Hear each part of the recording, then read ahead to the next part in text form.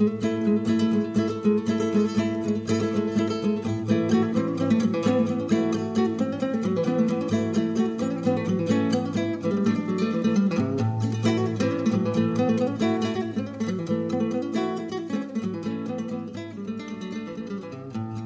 is Radio Sustain, a journal of fair trade, resilient rural communities, safe food, and a healthy environment. Brought to you by IATP, the Institute for Agriculture and Trade Policy.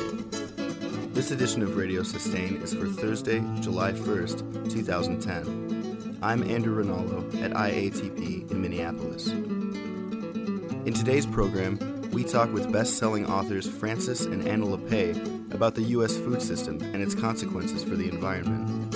But first, Roger Doiron, IATP Food and Society Fellow and founder of Kitchen Gardeners International, describes a new campaign urging everyone to declare food independence this July 4th.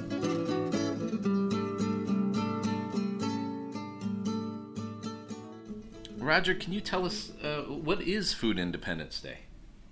Food Independence Day is a campaign that I sort of started up. I want to give credit where credit is due, in that the idea first came up here in Maine in a discussion that I was part of. It's something that a family farmer by the name of Ramona Snell came up with, who sells a lot of her summer produce at farmers markets, and she was looking for a way of trying to make a connection with the July 4th holiday, and said, wouldn't it be neat if we could really promote July 4th as Food Independence Day?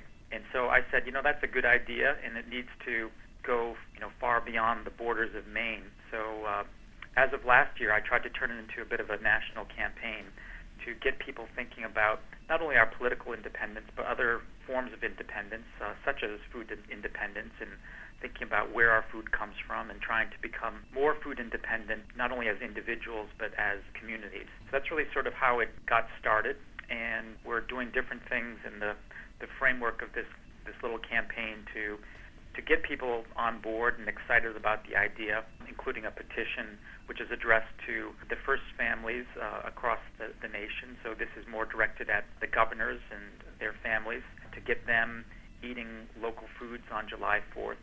But it's first and foremost a campaign that's directed at people, just to get them thinking in terms of what their options are for eating more locally on July 4th. Why do you think food independence is important for individuals or eating locally? What are the reasons? I think there's really a long list of reasons, and it sort of depends on who you ask. I think there are people who are aware of the economic implications of a local foods economy. That's a good thing to have more money circulating locally as opposed to sort of leaking out. And I think more and more there are people who are starting to make the connection between food independence and energy independence. That's going to be, an issue that's simply not going to go away. And the fact that we have this, crisis going on in the Gulf now will perhaps make that a bit of an easier case for us to make, that, to the extent that our food is traveling, in some cases, thousands of miles to get to our, July 4th picnic table. Thinking about the fossil fuel implications of that, I think that's going to help a lot of people, make that connection, that it does make sense in terms of our energy independence to try to produce foods using fewer fossil fuels, less packaging, all that stuff. And then you have people who are coming to this issue more from a health perspective and realizing that to the extent that we're eating fresher foods and foods that have fewer artificial ingredients, less processing, that's a good thing for our physical health.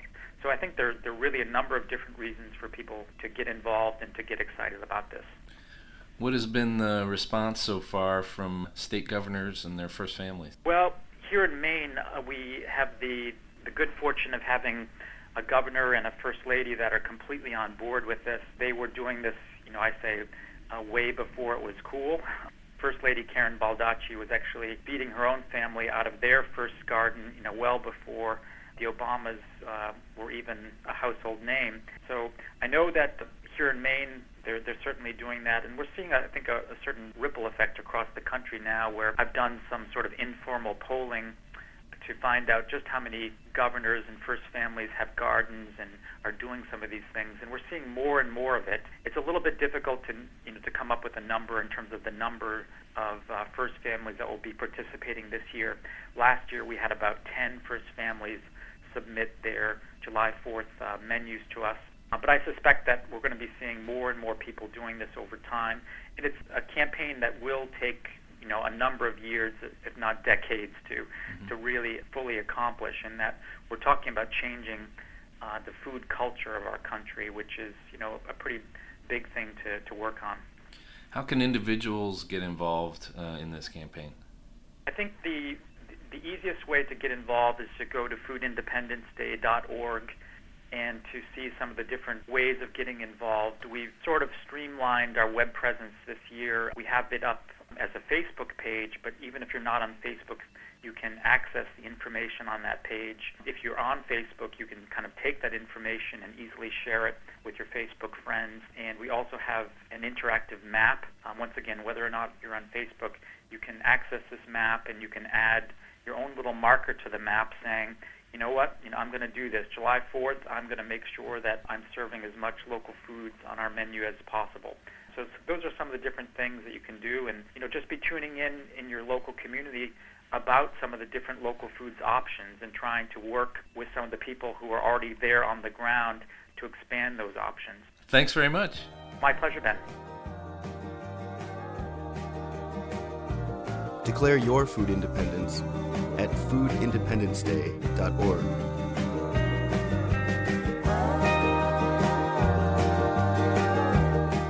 Eating locally is one way to minimize the effects of your diet on the environment. 40 years ago, when Frances Moore Lappé wrote Diet for a Small Planet, she became one of the first advocates of eating a plant-centered diet, both for health and for the planet. Now, her daughter Anna Lappé has written Diet for a Hot Planet, addressing our food system's effect on the climate. What has changed over the past 40 years, and where are opportunities for improvement? Frances, tell us how you've seen the food system in the U.S. change since you first wrote Diet for a Small Planet. Well, the road has diverged on two amazingly powerful pathways, and I think of it as my worst nightmare in some ways, to think that I'm now living in a world, it almost makes me start to cry, in which there are probably at least 125 million more hungry people in the world than when I wrote Diet for a Small Planet. And the destruction of agricultural resources, including the dead zones created by farm runoff and all the other horrors that we know, I could never have imagined 40 years ago. On one hand, and in the other pathway, oh my God, there's a land reform in Latin America that, 40 years ago I would have thought absolutely impossible in Brazil, where people are now gaining access to farmland, in many cases growing organic, hunger is decreasing. We see in the United States the same dichotomy, of absolute takeoff in food awareness and desire to eat healthy and to gain access for even the poorest people, and at the very same time we've turned food into our greatest health threat.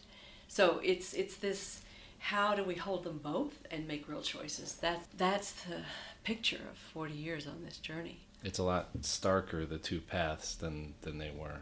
Oh, yeah, both are. I couldn't have imagined either the incredibly positive. When I wrote Diet for a Small Planet, people thought you're nuts to think you could live on a plant-centered diet. I did grow up in Fort Worth, Texas, near the stockyards, and certainly there it was total heresy.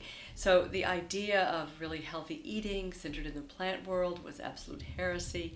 Organic was something that only kind of long-haired, frail-looking people indulged in, and to see now that this is actually mainstream, that one can go into supermarkets, and I was just in JFK Airport with a big sign that said organic dough pizza, So yes, the positive is so extraordinary, and at the same time, the concentration of control within our food system is beyond anything I could have feared, that I was trying to address in my work and have been. So it's the both and. Mm-hmm. So I just want to stress, I guess, that it's so stark that in some ways it's a lot easier to see the choices before us, and that's really what I'm still struggling with, how to help myself and others see. Just what are the powerful entry points to go to the root causes so that we don't live in this crazy world where things are getting so much worse just as we are having this breakthrough. Anna, maybe you could talk about how these changes in the food system have affected the climate and how the climate has affected the food system. Sure. So in my new book, Diet for a Hot Planet, I kind of take up the conversation that my mother started 40 years ago in Diet for a Small Planet. And I talk about what I found really shocking, which was this discovery that there's this other huge hidden cost to how we've chosen as a planet, really, but especially in the U.S., how we've chosen to grow our food, what kinds of foods we're growing, what we're doing with our food, and that additional hidden cost is the cost to our climate. So globally now, we're looking at our food system is indirectly and directly responsible for about 1/3 of all greenhouse gas emissions, and a majority of those emissions are coming from livestock production, and primarily because of our shift away from livestock being these sustainable members of a farm and toward livestock being abused and exploited members of factories where they have been taken off the land, and they require enormous amounts of feed, they require enormous amounts of water, and of course the energy to heat and cool and ventilate, and then to process and package and ship that meat and that dairy as well. So in this exploration of mine into looking at this connection between food and climate, to me it's just a part of this much bigger story about what are the ecological consequences of this food system, and how is it affecting our planet, how is it affecting our bodies, and also what is the alternative? What would that alternative look like? And what was a really positive part of the food and climate story for me to discover was that the same food system that all of us are advocating for, that's good for our bodies, the organic foods and sustainably raised foods and local food, regionalized food systems, all of those things are also the kinds of foods that are ultimately better for the planet. Frances, you've been writing recently about power and democracy. Mm-hmm. How do those issues overlay over our food system? Well, I think of them rather than overlay. I think of sort of underpin. If I've been kind of trying to peel away the layer after layer, I come to the question of power. Power is simply our capacity to act. It's not a dirty word. It's what we evolved to be, not couch potatoes and whiners, but doers, creators. So the only thing I can have come to is that if we had real voice, we meaning most people, we wouldn't invent a world in which, abundant in food and yet, hunger is afflicting over 1 billion of us.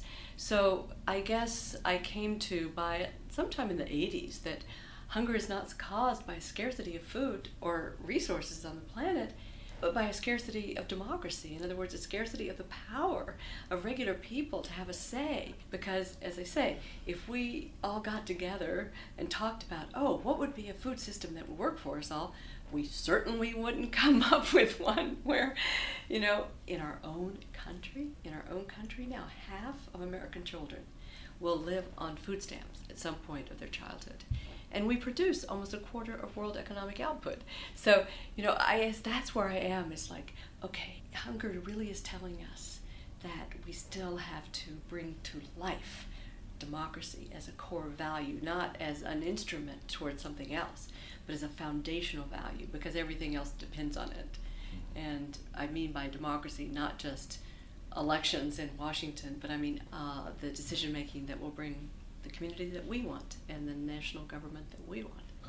Speaking of being disempowered, the BP oil spill is really causing enormous harm down there, but I think also really making people awakening to the addiction to oil that this country is facing. And I'm wondering, do we have a food system that's also addicted to oil? And do you think that could be an opportunity to talk a little bit more about that, Anna? I would love it to be an opportunity to talk a bit more about that. We certainly aren't hearing that yet in the public conversation, but absolutely our food system is absolutely addicted to oil. And it's interesting because I think that we think of where energy goes and what do we use energy for, what do we use oil for in this country. I think most of us probably, our minds immediately go to cars and airplanes and trucks. We sort of picture these, we can see the gas going into the cart, the tank there. And we rarely think about this much more invisible use of oil, which is the oil on our fields. Synthetic fertilizer, which we now use in most farmland in this country. Our corn crop, one of our biggest crops, is heavily addicted to synthetic fertilizer, and it's a huge user of natural gas resources. And then you look at all along the food chain, from the fertilizer needed to the petroleum-based pesticides, petroleum-based chemicals used on the farm, to the equipment used on the farm, to then the packaging, the processing, the shipping, and all along the food chain. There is a requirement of oil, and so in many ways we are eating oil with every bite of our food, and again, it doesn't have to be this way. When you look at the kinds of ecological systems that are embedded in organic farming, that kind of oil addiction is much diminished, to the point of almost, I've been to some farms that are completely energy independent, where they're powering the entire farm either from the animals, from wind, or from solar, and completely remove themselves from that, having that IV drip of oil onto the farm. Anna, you were saying to me earlier, I just thought it was absolutely fascinating that while we are appropriately absolutely fixated on the disruption to sea life from the oil spill, that beneath the surface is destruction of sea life that has been going on for a long time, which hasn't made the front pages of it. Right. So, and this is not at all to minimize the damage caused by the spill, by no means,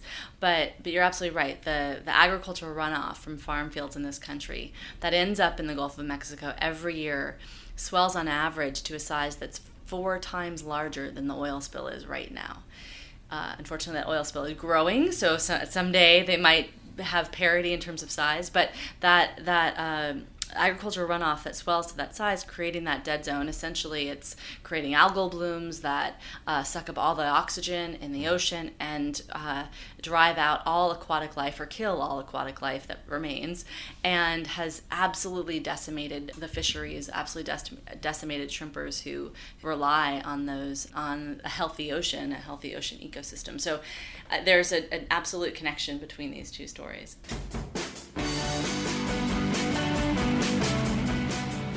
Learn more about the LePay's work at www.smallplanet.org.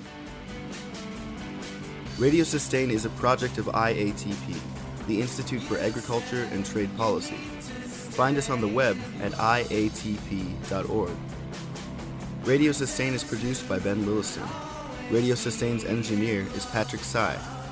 The music on the program was Tall Fiddler by Deo, Forgotten Language by Fort Wilson Riot, and Hung Out by Red Pens.